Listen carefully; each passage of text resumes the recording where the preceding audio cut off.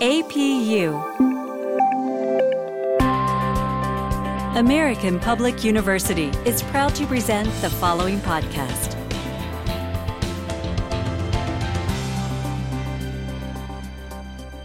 Welcome to the podcast, Innovations in the Workplace. I'm your host, Wanda Curley. Today, we are going to be chatting about artificial intelligence history, mythology to pandemic. My guest is Dr. Shelley Pumphrey, who is a professor at American Public University. She has researched artificial intelligence for several years.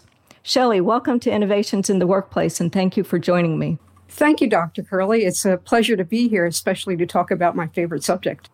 Great. I'm glad to hear that. So, Shelley, some, when they think about AI, they picture the Terminator or Data on Star Trek or the computer on Star Trek that talks back to you. How do you envision AI? Do you think we will ever have something similar to the Terminator or Data? Yes, many think of AI as it's portrayed in the movies and books. I think HAL 9000 in A Space Odyssey was one of the very first exposures some had to AI, and it scared them, thinking that computers were going to take over humankind.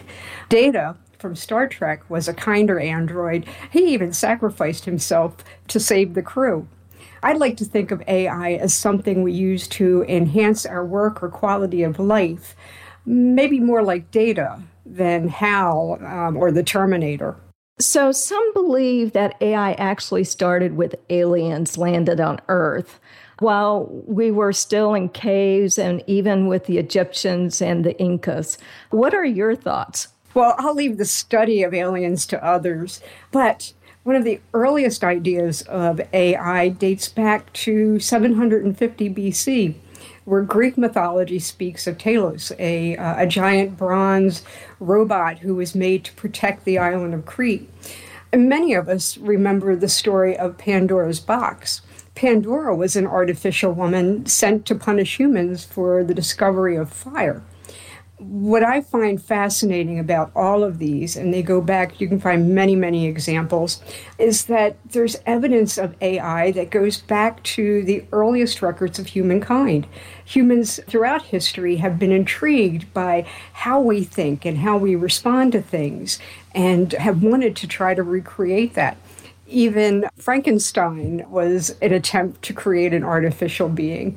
Wow, that's absolutely amazing. It makes you wonder what humans were thinking about and how they even got those ideas to come up with a robot back in those days. The human mind is incredible. Yes, it is. And while I think that many think that AI is going to mimic the human mind, I don't think it'll ever quite get there, but that's my personal opinion. I'm with you.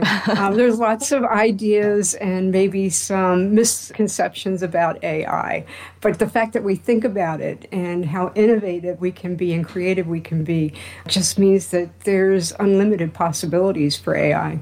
Yes, I would agree. So are there any AI myths you would like to debunk? Any that you would like to start? Well, I don't know that I'll start any, but let me focus on education as an example, because that's where one of my passions is. There's been a myth around for a long time, even back when online education was just starting to take off, that AI would replace the professor or the teacher in the classroom. I don't think that's going to happen. I think AI will provide more opportunities for more one-on-one and customized relationships between teachers and students. I even had an opportunity during this pandemic to observe school-age kids learn through AI. You know, many schools had to be creative in how they could continue to teach students while they were at home. So what I saw was that they used AI as a learning tool that kids even had fun with, because it was more like games. And most of the activities, they would be customized for each student. So you would start out with a task, and depending on how the student reacted to that task, if they got information correct or not, it was very positive in its approach, and it would develop a learning path for the student based on how the student reacted to either scenarios or math problems, whatever. So it was able to customize different opportunities for the student to learn. For the faculty, the teacher, that gave them an opportunity to see where maybe individual students needed some one-on-one interaction, and they were able to reach out to these students where they may not have if they had a classroom of 20 or 25 students. So now they could interact with a student more one-on-one and customize exactly what that student needed. It really provided an opportunity to meet the students' needs, individual students' needs.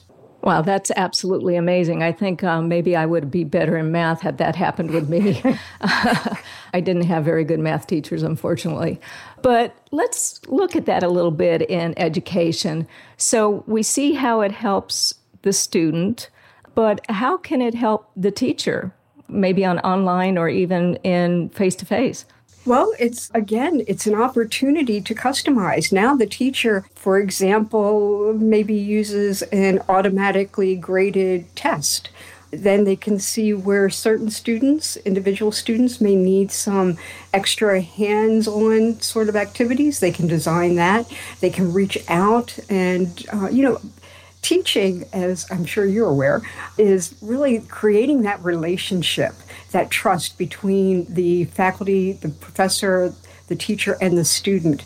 And when you can interact with the student more one-on-one, I think that relationship builds much faster and the student learns faster. And I think using AI in some of these areas where automatic grading or some of the scenarios and activities and simulators, then the faculty member has more time to reach out and spend time with each individual student. And from a faculty member's perspective, my own perspective, that's a more rewarding experience for me too, because you get to see the student actually learn and you just feel like you've accomplished something. Yeah, it sounds like it would also help with developing critical thinking skills that students many times lack. I won't say all students because there are some that have great critical thinking skills, but with AI, it could push students to develop those skills more quickly or at their own pace. I agree. I think it does. To me, AI just offers many opportunities, and I think we've only just scratched the surface of it. Yeah, I would agree. You and I are both online professors, so what do you think about chatbots in the classroom, especially in an online environment? Do you think that would be advantageous or disadvantageous? It depends on how it's used. Just with any technology, if you use it correctly, if you use it in a positive way, it can enhance the experience. If you're not fully engaged, you provide, or the instructor, for example, provides very short responses, doesn't really get into it, the student can feel that. They get a sense of whether or not the professor cares or the teacher cares, and that chat box is a way to connect if we use it right and we demonstrate that we're really interested in what the other individual has to say. We seek more to understand from their perspective, and then we can respond to that in a way that makes it more pleasurable and more productive for them. Yeah, I totally agree with that. That's a wonderful perspective. So how do you like to define AI? We've seen it kind of what you said from an education perspective, but in the broad sense, how would you like to define it as? Well, I think there are many definitions for AI, and I guess it was, John McCarthy, who actually used or invented the term AI back in the early 50s. The commonality that I see in all these definitions is this broad idea that AI is the ability to take technology to take on those human characteristics where we interpret it as thinking and feeling and reacting. I think all of those definitions have that in common. Yeah, they do have a lot of definitions out there, but you're right. That is the common sense from that. And there sure are a lot of different words for AI. Yes, there are. Yes. So why is AI good for humanity, or is it? I think it is. I think there are many positive opportunities for AI. I can only imagine what the future of healthcare might be like as AI is applied and we see more and more innovations. It offers more training opportunities for the workplace, for employees to expand their skills. And obviously, it takes some products faster to market. Those are just a few ideas of how humanity can benefit from AI. Yeah, it is. It is amazing what AI can do for us. And like you said, I can't imagine what my children and my grandchildren will see in the future, 10 years, 20 years from now. Yes. Yeah, it's just amazing. So how is AI helping us with the pandemic? Well, it certainly helped keep students on track during this pandemic period.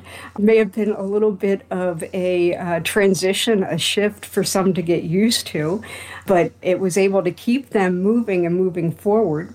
As I mentioned before, it's also a good way to use games to keep them interested.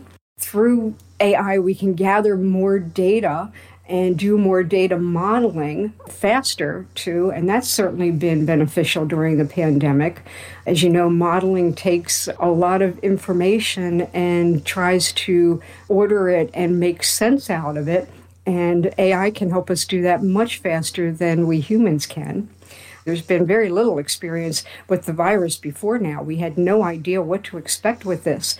So gathering that information quickly and trying to make sense of it, providing different scenarios has definitely been useful during this pandemic. It's also helped many who have worked in the physical workplace transition to working from home and being more remote. And I think that that's going to open some opportunities for businesses and individuals in the future, too. Oh, absolutely. I think many companies thought that their employees had to be in the workplace to get work done. And I think they found out that that's not quite true. I agree. So today we are talking to Dr. Shelley Pumphrey about artificial intelligence and a little bit about its history. We will be right back. At American Public University, we believe that everyone should have access to a great education. It's not a privilege reserved for the few. And we believe higher education must come with lower tuition. Because when more doors open, more lives change. American Public University, within reach, without limits. Online classes start every month. Learn more at AmericanPublicU.com. Welcome back. We are talking to Dr. Shelley Pumphrey, and we were talking about AI and the pandemic. So let's continue a little bit on that. The pandemic, you talked about, there's a lot of data, and AI does very good with data. And it would have taken many, probably hundreds of people to put all that data together if they could have even put that data together. Are there other areas, do you think, that AI might be helping with the pandemic besides with data? I think that it's helped us to communicate. Those who have not worked remotely in the past, they could get online, learn how to use technology faster through the use of AI. They've been able to get answers quicker. I've noticed many companies have developed different types of training modules to help their employees get more experience in an online environment. So they've been able to keep moving forward and being productive.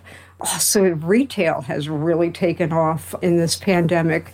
People who are going online and finding different ways to find information, different ways to purchase products that they couldn't before, and from the retailer's perspective, different ways to present products that they may not have been able to before. So I think it's a good bit of creativity going on, and I think we're going to see that continue even after the pandemic. Yeah, those retail establishments that got creative in how they showed their product, it seems to have survived better. For example, I buy my groceries online and then go pick it up in front of the store. I couldn't do that before the pandemic. So same thing with restaurants and carryouts, and yeah. Right. And AI has something to do with that, because when I go and do my grocery shopping, it now says, do you want to buy this again, or would you like to buy more, or here's a similar product? So AI is all around us. Besides the pandemic, we talked a little bit about AI helping people. How do you see it helping in other areas besides education and maybe retail? Well, I think it's helped to reduce human errors in the workplace. Gathering data and trying to use that data to develop knowledge, we have less opportunities or less potential, I think, for errors to misinterpret that. It also can take some of the risks out of things that maybe we don't want humans to be exposed to. For example, way back in time, not all that far back, but if you look at Chernobyl, we didn't have technology then that could have gone in and evaluated the situation right after the accident. We could have been much faster with the technology we have today, and AI could have played a role in that situation that would have minimized risks to humans. We can explore things like outer space and even the deeper recesses of the ocean using AI and robotics that, maybe we don't want to put humans quite in that position of risk. It's also available 24/7. There's no downtime.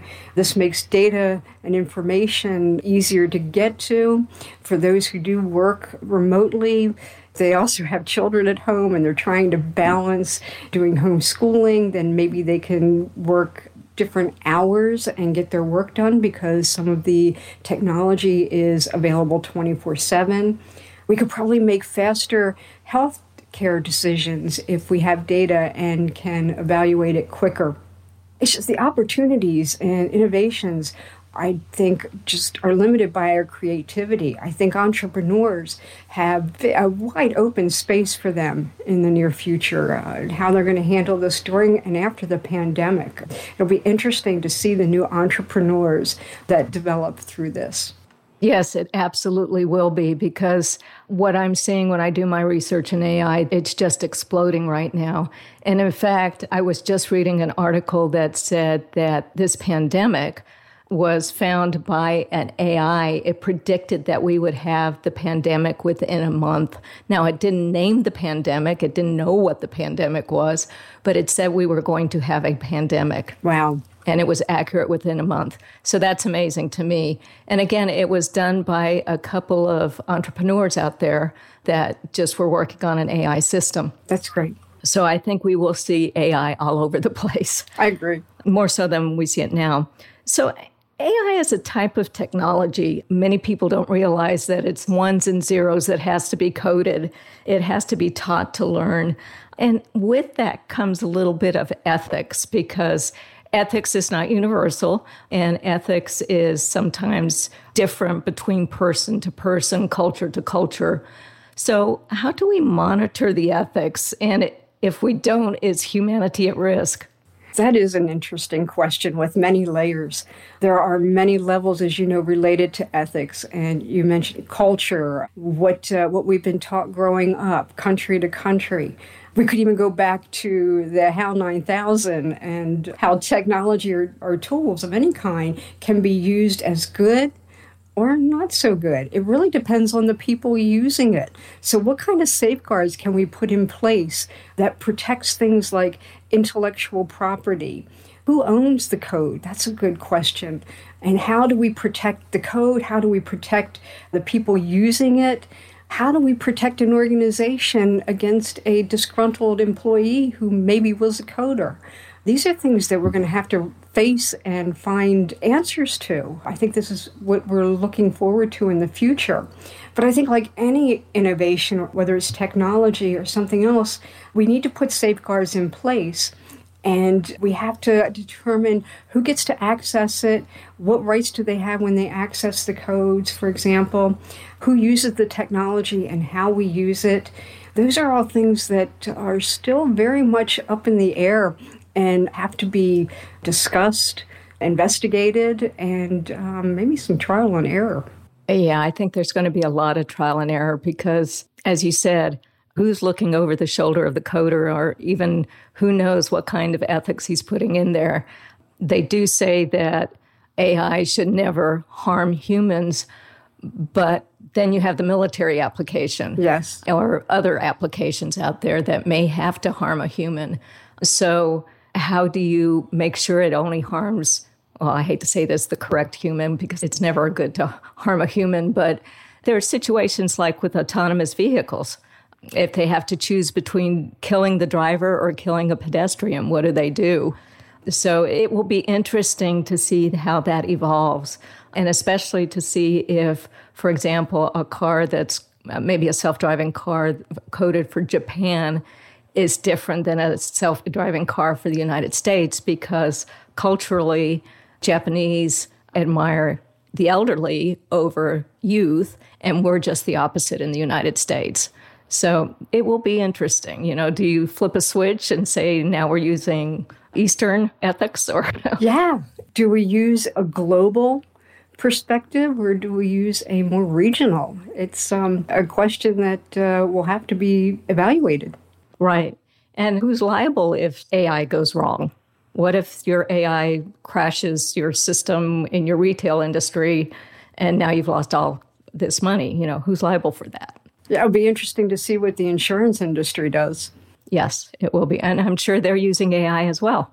I can't think of any industry or anything that touches us that couldn't eventually, if not already, have some type of AI component in it. Yeah, look at our laptops. Yes. People don't think about AI in your laptop, but it's there. It's correcting your documents. If you have Word, the little squiggly lines under the different words, that's AI helping you out, and it learns. I think this is a really exciting time. I started, I'm going to show my age, I started in the business world before there were computers on every desk. The computer was in this big, huge room where people wore white coats and they kept it really cold. And the idea of even having a laptop for everyone or a smartphone was just crazy. Yeah, I'm going to show my age too, because yes, I remember mimeograph machines in school, punch cards to tell the computer what you needed done. Yes. But again, that was a style of AI too, because that computer learned from that as well. Yes. So to me, AI is maybe in the toddler phase. Would you agree with that? Oh, yes. I think we are just at the tip of the iceberg. I think there's so much more ahead of us. Oh, absolutely. So if you had a crystal ball, how will AI change maybe in 5, 10, or even 15 years? I think it's really very open field. It's a blank page almost. I wish that I had the entrepreneurial skills that many do, because I think they're going to see various opportunities that maybe I can't yet. But I think as AI continues to evolve, we're going to begin to see regulations and policies related to protecting the technologies and those who are involved. I think those things are going to expand over the next 5 to 10 years. And I think we'll see AI place a more personal role in things like protecting individuals, in education, and especially in the healthcare industry. I can't even imagine what AI might do for folks like paraplegics, how they might have opportunities in the future that they don't have today. I think it's just a wide open space. It's the new Wild West. That's a good analogy there, the Wild West for AI. Yeah, I agree. I think healthcare will go by leaps and bounds. Who knows? We might find a cure for cancer within the next 5, 10, 15 years, and I mean all cancers. We might help paraplegics and quadriplegics to walk again and move again.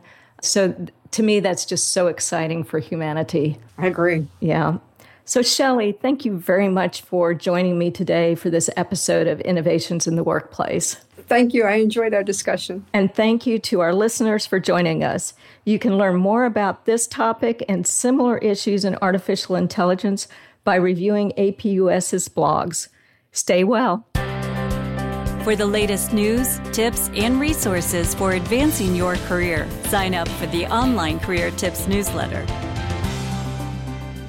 APU, American Public University.